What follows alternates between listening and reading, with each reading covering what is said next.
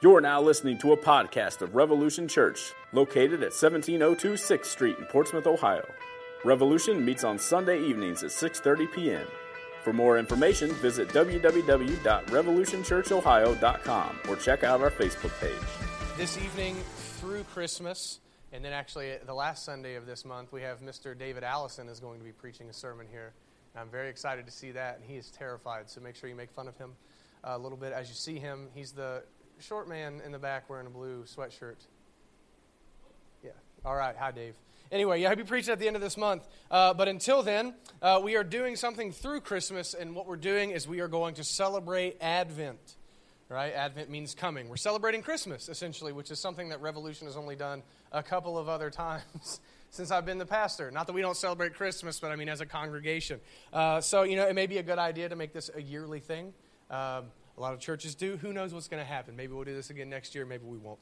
But for the next 3 weeks, what we're going to do, the idea of doing this isn't just because every other church has an Advent series or a Christmas series. But my goal in wanting to do this short little 3-week thing is to prepare our hearts to celebrate Christmas properly. To truly celebrate the incarnation of the Son of God. Because in a day where Christmas has become so ridiculously commercialized, it's so easy to forget to be distinct from the world as we celebrate this holy day, this holiday, Christmas.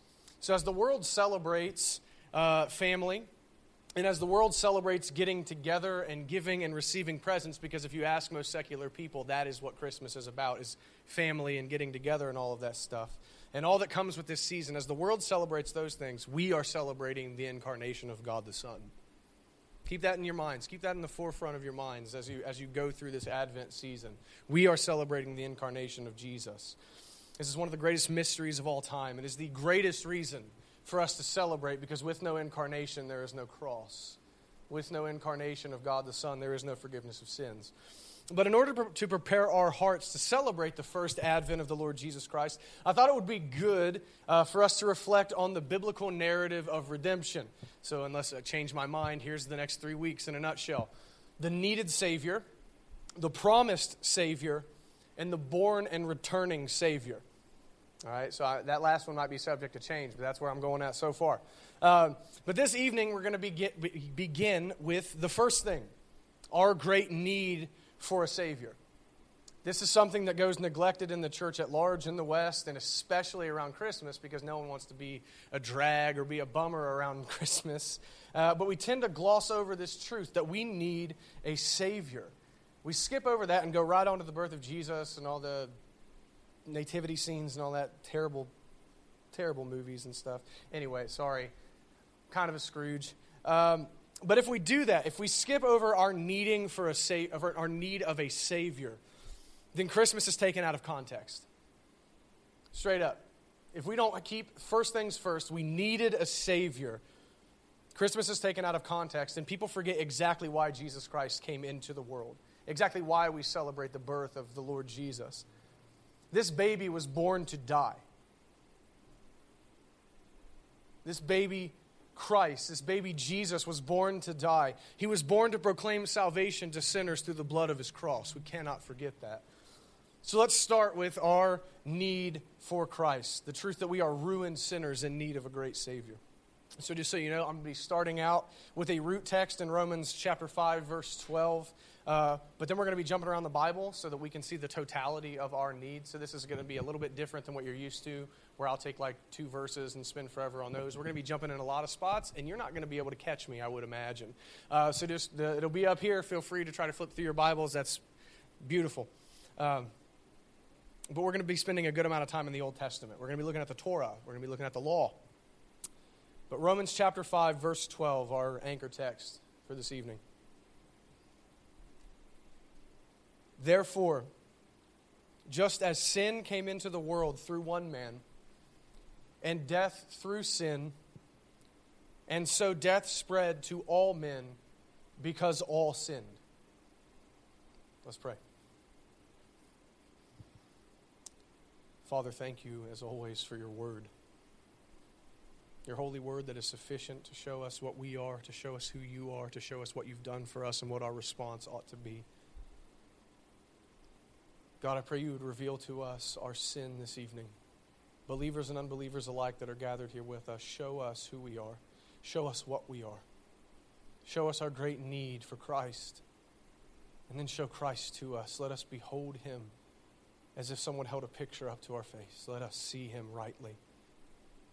And let us fall on our knees before him and worship, trusting him. Thank you for the Savior. Let us see him this evening. In Christ's name, amen. All right, so in this one verse, Romans 5:12, Paul lays down the truth that we're driving at this evening. Okay, this is a huge part of the sermon. That through the sin of one man, Adam, through the sin of one man, all people after him and including him are made sinners. So my goal this evening is not to teach you anything new. Most of you have heard this. Some of you maybe haven't. This is going to be a good time. But my goal is not to teach you anything that you've never heard. Rather, I want to hammer home to all of us our great need for a Savior. I want us to see our ruin. I want us to see our wretched estate, as the Puritans would say. I want us to see our ruin and sin before a holy God and be humbled by that and then receive the gospel again in a fresh way. And I don't mean I'm preaching another gospel that you've not heard, but I mean to let the gospel wash over you like it has not in a long time. That's what I experienced as I was preparing this sermon. If our sin is not laid before us, as I said, the Advent season becomes cheap. If we don't clearly perceive and have our sinful hearts on display before our eyes, we will never truly celebrate the first coming of Jesus. So in order to do that, we're going to start at the beginning. We're going to start in the book of Genesis. Right? Chapter 1. Right? You guys know the story. In the beginning, God created everything. He spoke everything into existence in 6 days. And on that sixth day, God created man. And after God had created all things, including man, we read this, Genesis 1:31. And God saw everything that he had made, and behold, it was very good. And there was evening and there was morning, the sixth day. So God looks out on the entire universe, everything that he spoke into being, which is everything in existence, including man, including mankind, and declares it to be very good. Now, unless someone knows something that I don't, I'm pretty sure this is the only time that God ever looked at man and said man was very good. That's just a kind of a fun thought. This is the only time that I know of in the Bible that God looks at mankind and says, this is a good thing. Because a few chapters later in Genesis with Noah, it says God's heart is grieved by man. But everything was perfect at this point. Chapter 1, verse 31. Everything is perfect. There was no death. There was no sickness. There was no disease. There was no disagreements. Man and woman had no disagreement. There was no war. There was no strife. Work was actually enjoyable. And yes, work did indeed exist before the fall. But pain didn't exist.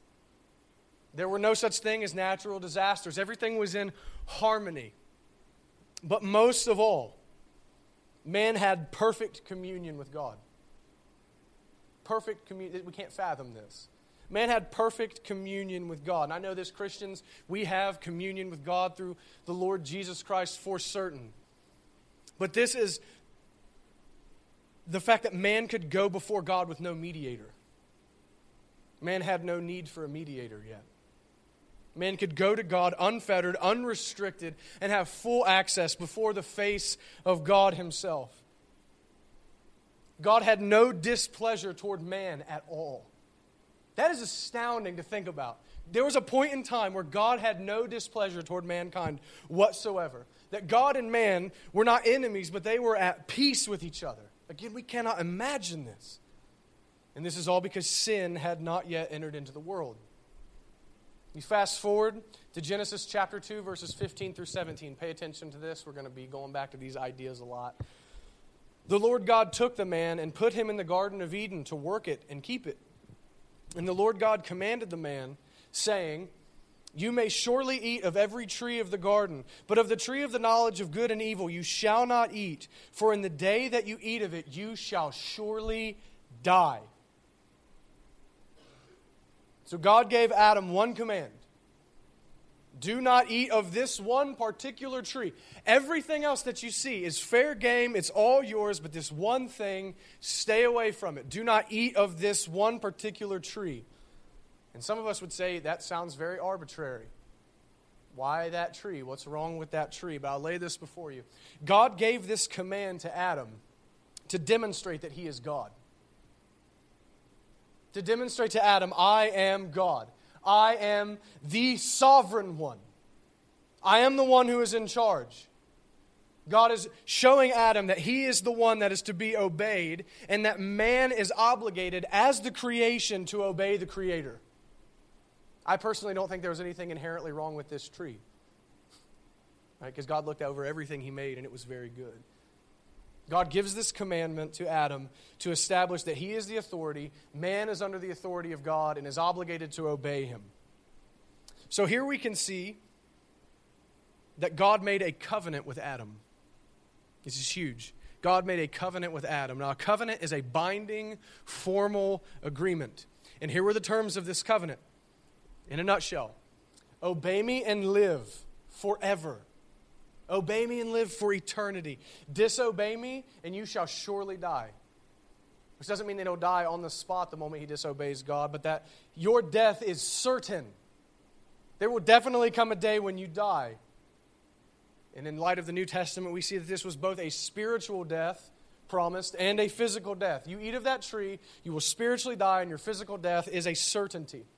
Do not eat of the tree, says God. As long as you don't eat of it, you will live. But if you break this covenant that I have established with you on this day, you will suffer my wrath. I promise you. This is what theologians call the covenant of works. Remember that term. I'm going to use it a lot. The covenant of works. And it's called that because Adam's obedience was the condition for living eternally. Okay? His disobedience would break the covenant. So this covenant is works-based. Adam, if you can obey me, you get the blessing. If you disobey me, the curse is yours. It's a works-based covenant God made with Adam, hence the name. But then you guys, again, you know the story. God goes on to create Eve from Adam's rib, and everything is still perfect for a time. We're not entirely sure how long. The Bible doesn't tell us. But I would imagine not so long after the covenant of works was made with Adam, we see this, Genesis 3. Now the serpent was more crafty than any other beast of the field that the Lord God had made. And he said to the woman, did God actually say, you shall not eat of any tree in the garden? And the woman said to the serpent, we may eat of the fruit of the trees in the garden, but God said, you shall not eat of the fruit of the tree that is in the midst of the garden, neither shall you touch it, lest you die. But the serpent said to the woman, you will not surely die. For God knows that when you eat of it, your eyes will be opened, and you will be like God, knowing good and evil. So when the woman saw that the tree was good for food, and that it was a delight to the eyes, and that the tree was to be desired to make one wise, she took of its fruit and ate. And she also gave some to her husband who was with her, and he ate. This passage is gut-wrenching. I'm not just saying that for dramatic effect. If you don't see that, if this passage doesn't disturb you to see the goodness of God toward Adam, giving him dominion over everything, giving him one commandment, let me establish that I'm the authority. You're to love me. I've given you all this blessing. You have unfettered communion with me. I've given you one rule. And he ate. Gut-wrenching passage. Adam broke the covenant. Adam broke the covenant of works, and God's fierce wrath is kindled against mankind. Sin has now entered the world and mankind. This is what we call the fall of man. Our misery, that's what sin is. Our misery has now entered the world. Mankind has fallen, and the whole world has fallen with mankind. The earth is ruined. God pronounces curses in chapter 3. We'll get to the promises next week, but he pronounces curses over the earth. Work will be hard. There will be pain, disease, death, war, hatred. Everything wicked will come from this one sin. And mankind is ruined. Adam and Eve are now sinners. Think about the weight of that. They were not sinners before this moment. And now the displeasure of God is upon them. The wrath of God is kindled against them. Sin has broken their perfect communion with God. And in Genesis 3:24, we see the result of sin. He, God, drove out the man. And at the east of the Garden of Eden, he placed the cherubim as an angel with a flaming sword that turned every way to guard the way to the tree of life. That's the result. God drove them out. Drove them out. In this verse, we see that God vindicated his holiness. He vindicated his holiness, and he vindicated his faithfulness to his word. He said, I will drive you out. You will die. You will incur my wrath if you break this covenant. And God vindicates that he is faithful to what he says. God drives Adam and Eve out of the garden. Out of his presence is what this is meant to symbolize to us. Man, by his sin, is now separated from God. This is meant to show us and remind us that God is holy. That he will not in any way be associated with sin. Even the smallest, most trivial sin. He will not allow sin-covered beings into his presence, and that's exactly what Adam had become. In effect, in him driving him from the Garden of Eden, God is saying, you broke my covenant, get away from me. Let the weight of that sit on you. That's what God is telling Adam, away from me. Which should remind us of Christ saying in the final judgment, God says, away from me, I never knew you. This is what God says to sinners. You broke my covenant, get out of my face. Now, the sin of Adam is very, very relevant to us because Adam didn't just represent himself in the covenant. Adam represented us as well. And we're all born under the covenant of works. We're born under that covenant that God made with man. That covenant of works, obey me and live, disobey me and die. Adam was our representative, and he broke the covenant. So we are born into this world with a failure of a representative. Like we read in Romans 5:12, therefore, just as sin came into the world through one man, and death through sin, and so death spread to all men because all sinned. Now, how have all sinned whenever Adam's the one who broke the commandment? What this text is telling us is that sin and death have spread to all of Adam's posterity through Adam's sin. That this made me uncomfortable to write this, but there's no other way to get around this. God has imputed us with Adam's guilt. God has laid the guilt of Adam on us because he was our representative. He represented all of us who would ever come from him, all of his posterity. That's who he stood in their place in that covenant. He failed, became guilty. God now renders all of us guilty in that. This is this idea in theology we have called federal headship. Federal means covenant, that there is a head of the covenant. That God had appointed Adam to represent the entirety of the human race. He was our federal head, our covenant representative. Now hear me out. If that sounds weird or unfair to you, because I know that's what you're thinking. If that sounds weird or unfair to you, I want to remind you something. In every covenant God has ever made throughout human history, God always sovereignly, meaning as he wills, he sovereignly chooses someone to be the representative of that covenant. We see that with Adam. The Adamic covenant, the covenant of works, he chooses Adam. The Noahic covenant, he chose Noah to be the representative. The Abrahamic covenant, he chose Abram. The Mosaic covenant, he chose Moses. The Davidic covenant, he chose David. And the covenant of grace, he chose his son, Jesus. He always sovereignly appoints one man to represent the people. Always.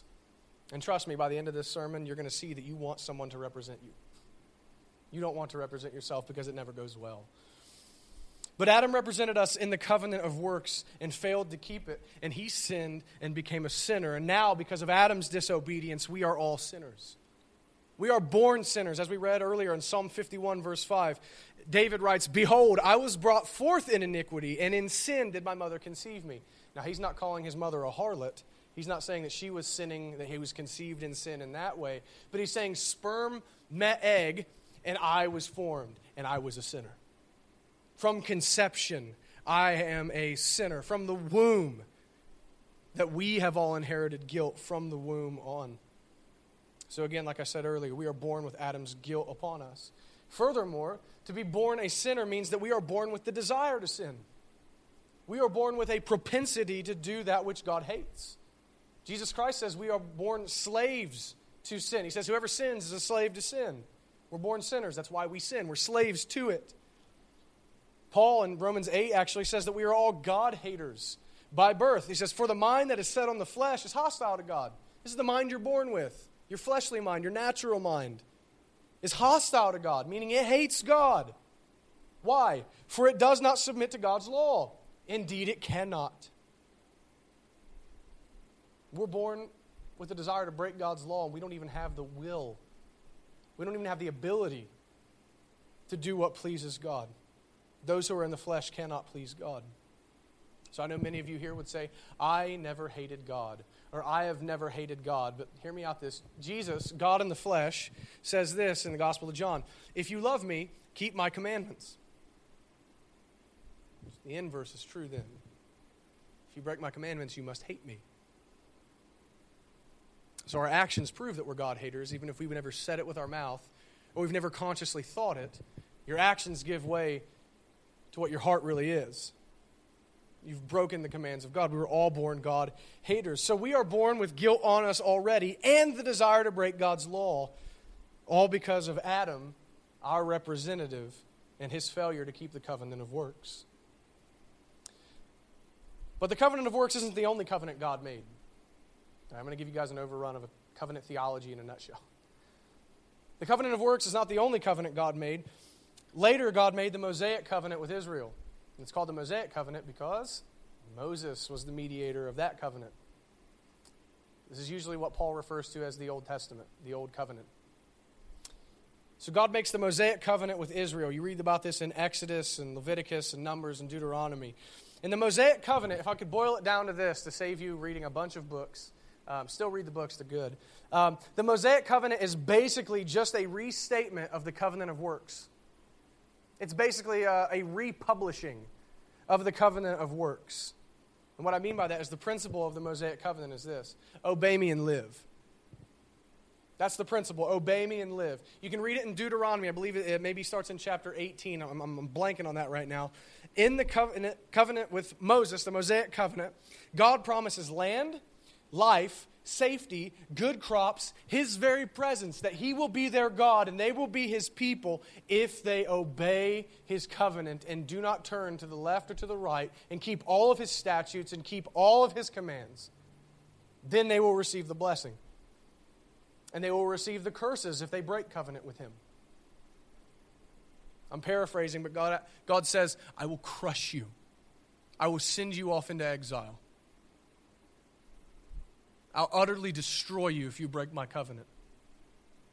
So we see this is the exact same concept as the covenant God made with Adam. Obey me and live, disobey me and die. But there's one major difference. Whenever God made the covenant with Adam, Adam was not yet a sinner. Adam was in what the theologians back in the day said, a state of innocency. He was not yet a sinner. He had no sinful nature.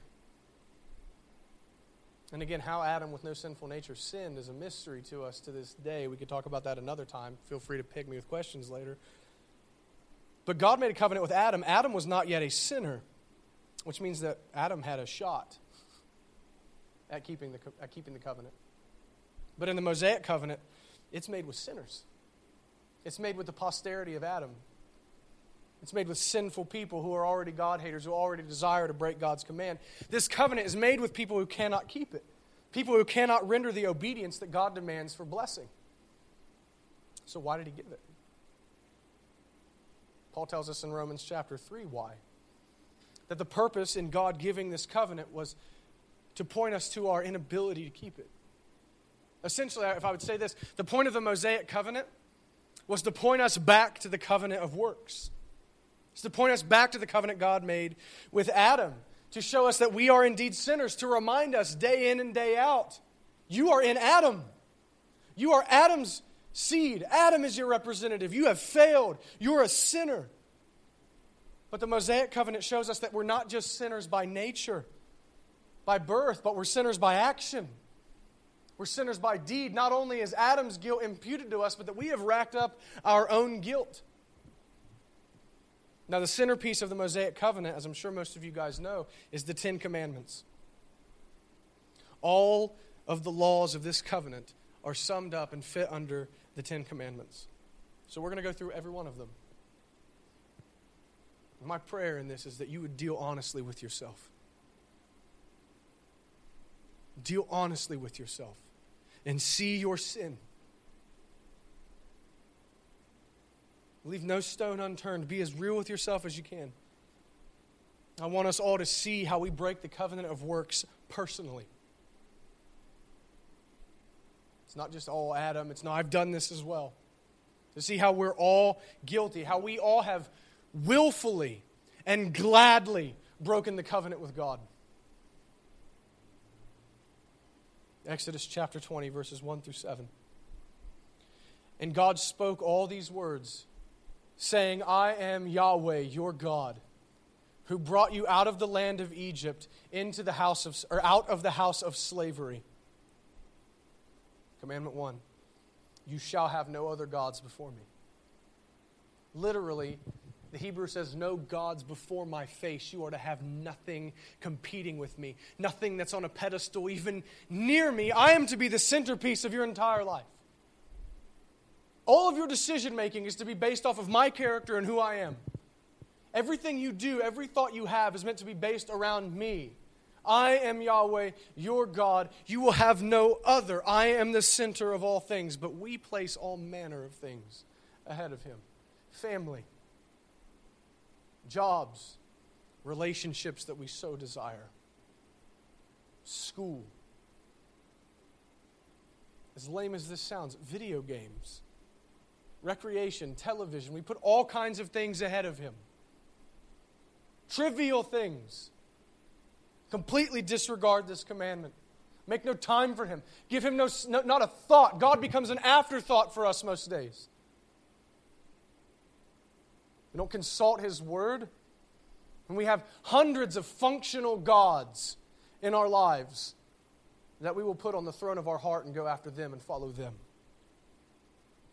Commandment 2, you shall not make for yourself a carved image or any likeness of anything that is in heaven above or that is in the earth beneath or that is in the water under the earth. You shall not bow down to them or serve them, for I, the Lord your God, am a jealous God, visiting the iniquity of the fathers on the children to the third and the fourth generations of those who hate me, but showing steadfast love to thousands of those who love me and keep my commandments. In this commandment we see God says, first, don't make any images of me. 2, definitely don't worship any of those images or bow down to them as if you're worshiping me with those idols. When I can boil that down to, for our purposes this evening, God has demanded specific worship. God has demanded reverent worship. We are to treat him as he says we are to treat him. We are to revere him as he says. We are to worship him as he says. We don't get to make idols out of God. He is who he says he is. We don't get to make him out into our own image or in the image of something else or overemphasize one characteristic of God and downplay another in order that we might be made comfortable with him. We worship him as he says he is, and we worship him as he says that he is to be worshipped. But so often we act as if we can determine who he is. God is like this. Granted, we don't make statues. God is like this fish. No. We see God is all love always, not wrath. Or God is all wrath always and not love. Or God is not holy. He would let me slide on this sin. He's not really that upset over this stuff. God demands that we worship him as he says that he is to be worshipped, but we often think that we're throwing God a bone and we're going to worship him and think of him however we please and disregard so many attributes of God. Third commandment, you shall not take the name of the Lord your God in vain, for the Lord will not hold him guiltless who takes his name in vain. Hear me on this. This is more than saying, oh God, but it is not less than that. I hear it all the time. Let that go, that nonsense go, that blasphemy of treating the name of God as if it's a curse word or treating the name of Christ as if it's something common. But in the third commandment, God demands that we treat him and all things associated with him, including his word and everything contained therein, with respect, with reverence, that we regard him as holy, for the Lord will not hold him guiltless who takes his name in vain. That we not mischaracterize God, that we not say we're going to do something in God's name that he has not commanded us to do. That we won't misrepresent him to the world, but often we treat God as common. We profane him, we blaspheme his name in so many different ways. The fourth commandment, remember the Sabbath day to keep it holy. 6 days you shall labor and do all your work, but the seventh day is a Sabbath to the Lord your God. And on it you shall not do any work, you or your son or your daughter, your male servant or your female servant, or your livestock, or the sojourner who is within your gates. For in 6 days the Lord made heaven and earth, the sea and all that is in them, and rested on the seventh day. Therefore the Lord blessed the Sabbath day and made it holy. So here we see God says we are to set aside one day a week specifically for worship. In the New Testament, we see that was switched to the Lord's Day on Sunday, that there is to be a specific day for rest and worship. That we would think on the things of God, that we would meditate on the nature of God, that we would come together as a congregation, the church, and sit under the ministry of the Word and receive the sacraments. That we would lay ourselves open before God, dwell on Him. But do we not often disregard the purpose for Sabbath? Many people treat this commandment as if it's not even relevant anymore. And people fill the Sabbath day with all manner of things that have nothing to do with the Lord. They give Him no second thought, and they treat Sunday as if it's a free day to do whatever they will and catch up on all the other work that they should have got done the other 6 days. Instead of having a day for resting and knowing who God is. Fifth, honor your father and your mother, that your days may be long in the land that the Lord your God is giving you. We are commanded to respect our parents, even if you're out of their home, even if you're not dependent upon them anymore. Moreover, this command tells us we are to show honor to those who are in authority over us, because indeed God has placed them in authority over us. This can get applied out to government, police. This can get applied to a lot of different things. That we are to respect those in authority over us, but especially our parents. But what do? So often, we are a people who hate authority. We disrespect the God-given authority. We disregard the God-given authorities that are over us. We talk down to our parents. I'm not saying you have to do everything they ever tell you to do, especially if you're out of their house. But talk bad about them behind their back. Talk down to them when we talk to them. Disrespect them and not honor them as the ones God had put in charge of us. Sixth, you shall not murder. That one's pretty simple. Do not murder. Let's go deeper than that. Do not wish ill on another person. Do not do harm to someone else. But so often we hate other people and we wish ill on them, and we will not go out of our way to try to keep them from harm's way, but we secretly hope and sometimes pray, if we're honest, that they would fall into suffering. 7, you shall not commit adultery. Again, many sins will fit under this. You don't sleep with someone you're not married to. You don't indulge in pornography. Anything sexual that happens outside of the marriage bed between one man and one woman is sin. Now, I'll leave it at this. We are so often consumed with lust. I'm not just talking to the porn addicts in here. We're so often consumed with lust. Men and women both. I'm not just talking to the men in this church. 8, you shall not steal. Do not take what isn't yours. Work honestly. Have only what belongs to you. But we steal from our employers, don't we? We don't work hard for them all the time.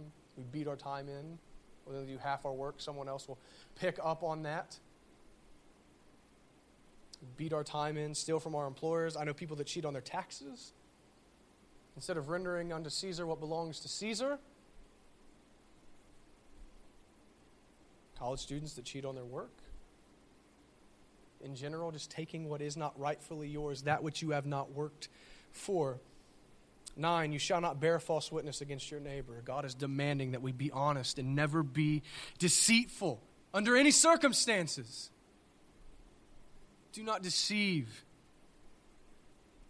But how often have you kept yourself out of trouble by lying?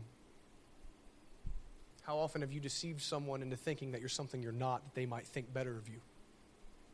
Refuse to be honest with them. And 10, you shall not covet your neighbor's house. You shall not covet your neighbor's wife, or his male servant, or his female servant, or his ox, or his donkey, or anything that is your neighbor's. To covet is to inordinately desire that which does not belong to you. You see something someone else has, and you must have it. In this commandment, God's saying, be content with the lot that I've given you in life. Be content with what I have given you. I'm the sovereign one. I've given it to you. I've taken it from you, whatever it may be. But we are never satisfied. We're never content. We always want something else. We see how God's blessed someone else with whatever it may be, and we say, unfair. And we grumble against God instead of seeing the manifold blessings that He's given us. We're ingrates.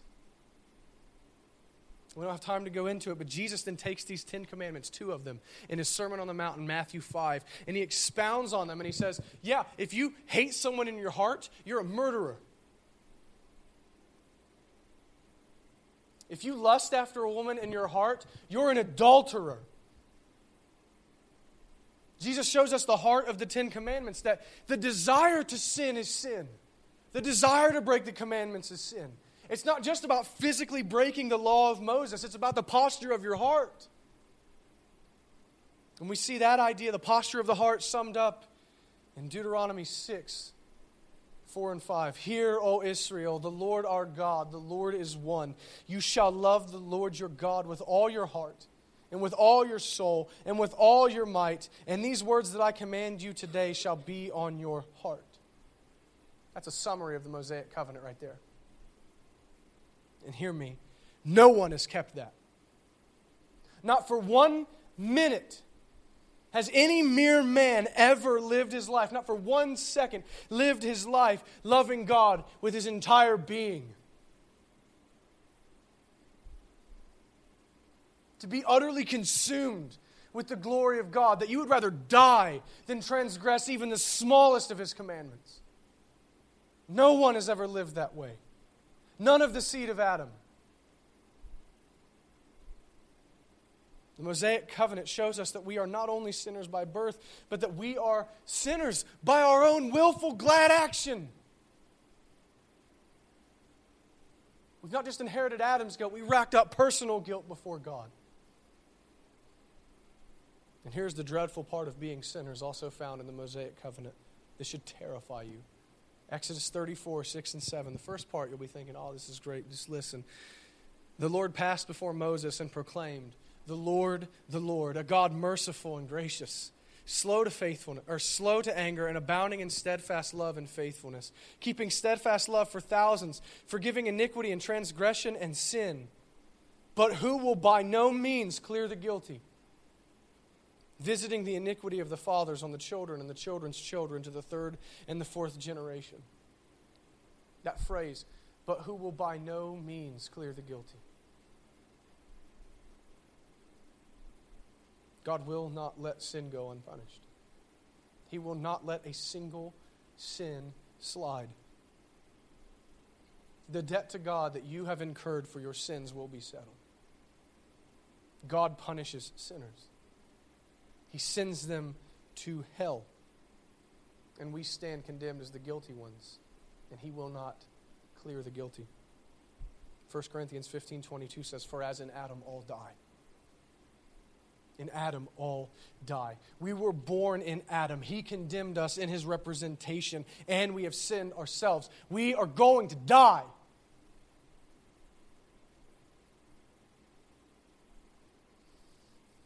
We need a new representative before God. We need our personal sins forgiven. And if these things don't happen, we will perish. And like Adam was driven from Eden, we will be driven from the presence of God into an eternal hell. If this does not put fear into your heart, you are a fool. Even if you're a Christian, the thought of this should terrify you if you understand the holiness of God. If you have an ounce of the fear of God, this should disturb you a little bit because God's anger is laid upon every man for their sins. I hope that we can see our need for a Savior. I hope we can see our need for a Savior. Because when we stand before the judgment throne of God, He will lay our sins before us and find us guilty. And our mediator between us and God, in the natural state we were born into, is Adam, the sinner. A sinner being represented by a sinner, both of which God hates. We will be found guilty. And God will punish the guilty. So hear me on this. We don't need a moral example. The law has given us one. We don't need someone to be a moral example for us. We don't need some long-haired hippie from Nazareth to show us how we can all just get along better. We need a Savior. We need a Savior. I hope you can see that. And know this, our need for a Savior does not obligate God to send one. Let me give you an analogy, and it's almost so worthless it's not worth using, but this is the best that I got. You build someone a house. You're rich beyond measure. You build someone a house. You furnish it for them. You get them a car, and you give them $1 million cash money. And they burn it all to the ground that very night. And then they come to you the next morning and say, I need a place to stay. I need money. They've spit on your grace to them. Are you obligated to let them into your home? Just naturally. What's your knee-jerk to that? Would you let such a person into your home? Would you build such a person another house? Would you give such a person money? That pales in comparison to what we have done. God has given us breath and we've used it to blaspheme Him. He's given us our bodies and we've chosen to sin against Him. He's given us rational minds and we've devised new ways to sin.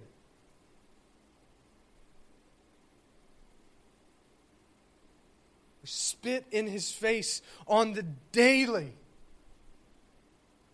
We need God to do something. Hear me on that. We don't need to do something. We need God to do something. We need God to do something to save us from His wrath and our sins. We need God to save us from God. That's who we need to be saved from. People talk about you need saved. Yes, you need saved from God Himself. You need saved from the wrath of God. And God would be justified to do nothing. To let us bear the penalty that we deserve. But in grace upon grace upon grace, God sent His Son, born of a virgin, to be our Savior. Matthew 1:21, she will bear a son, and you shall call His name Jesus, for He will save His people from their sins. He will save His people. God will not clear the guilty. There will be punishment for sin, but in His most holy wisdom, God determined to lay our guilt upon Christ and count Him as guilty in our place and to treat Christ as a sinner. Isaiah the prophet said it was Yahweh's good plan to crush Him. It was the Lord's good plan to crush Him and cause Him grief. This is what God had determined. We needed a new representative to keep the covenant that we had broken in Adam. And God gave us Christ, born under the law, to keep the law for us, to keep the covenant of works that we have broken. And then God takes the sinless, perfect Christ, whom Paul calls the last Adam, and lays our sin upon Him on the cross. And on that tree, Christ made propitiation for sinners. On the cross, Christ satisfied the wrath that we deserve, being our new representative. Why would God do this? Romans chapter 3 tells us that God set forward Christ as the propitiation for sins, the satisfier of His wrath, so that God might be both just and the justifier of the one who has faith in Jesus Christ. That the one who trusts in Christ, God might justify that person. God might make that person right with Him while God's still being just, while God's still being holy and executing justice. This is why Christ came into the world. Romans 5:18 and 19. Therefore, as one trespass led to condemnation for all men, so one act of righteousness leads to justification and life for all men. For as by the one man's disobedience the many were made sinners, so by the one man's obedience the many will be made righteous. That's gospel. By one man we were condemned, by one man we were saved. Christ is the Savior that we needed. Christ is how Exodus 34:6 and 7 can be true. That God forgives iniquities but doesn't clear the guilty. Because Christ put your guilt, just as Adam's guilt was imputed to you, God then imputes your guilt to Christ. He doesn't clear the guilty.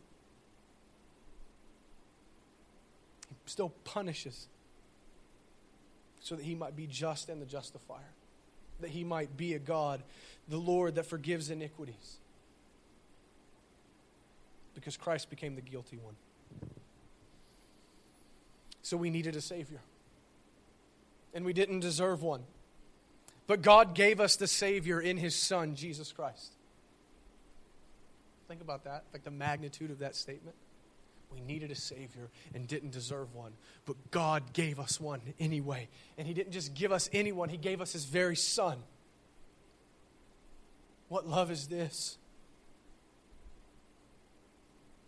This is what we're celebrating this season.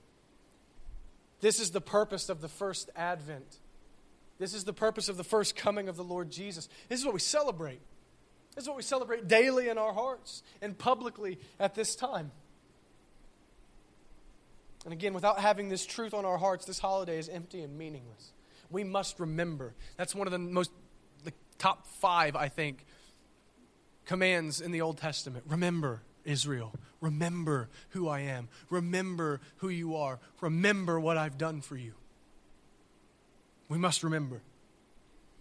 So know this, unbeliever.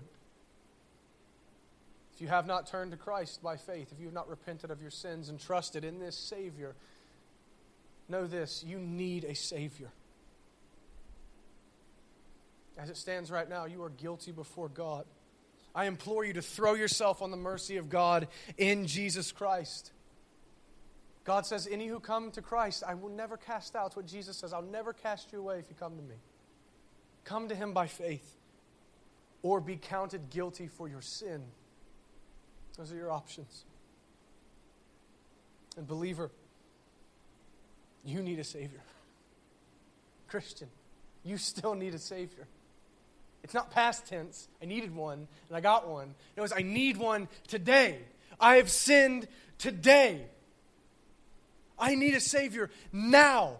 I do not love the Lord my God with all of my heart, soul, mind, and strength. I need a new representative. I need Him daily.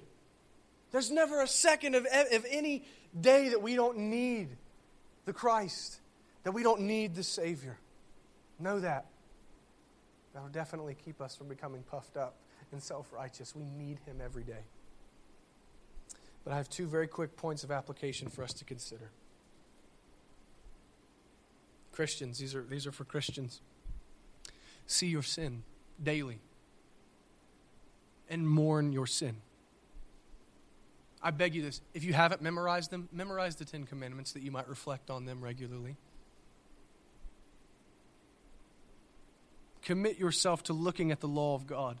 Let yourself be confronted by it. See your failure to keep covenant with God in the covenant of works. See your failure every day. Let it humble you. Let yourself see what a wretch that you are unable to please God in and of yourself.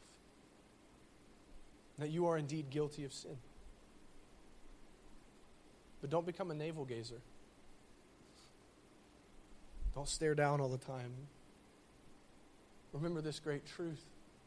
But God, being rich in mercy because of the great love with which He loved us, caused us to be made alive together with Christ. By grace you have been saved. Let the law beat you, but know that. But God. 2 most beautiful words in the whole Bible. I cannot keep the law. I fail. But God, being rich in mercy, has done this for me. He's given me a Savior. Christian, God has saved you through the person and work of Christ. God has provided you with the most perfect Savior. Every need you ever had has been met. See that in Christ the Lord. In the words of Charles Spurgeon, I have a great need for Christ. And I have a great Christ for my need. Your sins have been forgiven. Your representative is now not Adam, but Jesus Christ the righteous. There will be no condemnation for you ever. Ever. Ever.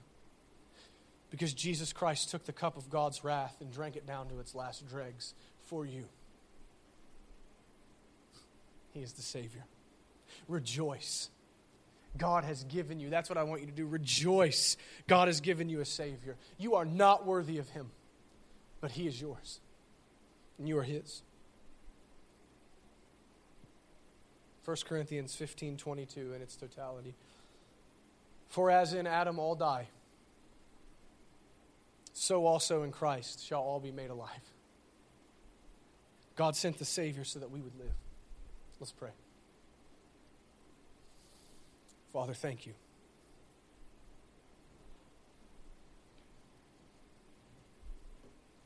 Thank you for giving us the Christ that we need. Thank you for sending the Messiah, your Son. God, we are miserable and we don't deserve you for 1 second. Christ, we don't deserve you. But in agreement with the Father of your own volition, you came